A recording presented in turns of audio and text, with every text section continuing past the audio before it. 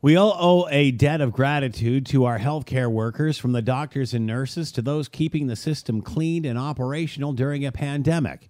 However, it is once again time to thank those frontline workers in life and remind everybody they are trying to help us too.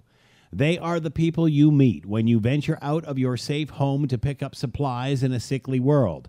They are the ones donning masks, shields, gloves, and squirting sanitizer to make you feel safe while you get what you need and then retreat back home. They are the ones refereeing the crowds, telling you when to come in and not, making sure you stay between the lines, in the circle, behind the stripe. It is a pain in the arse, and nobody likes it, but it is what we have to do right now.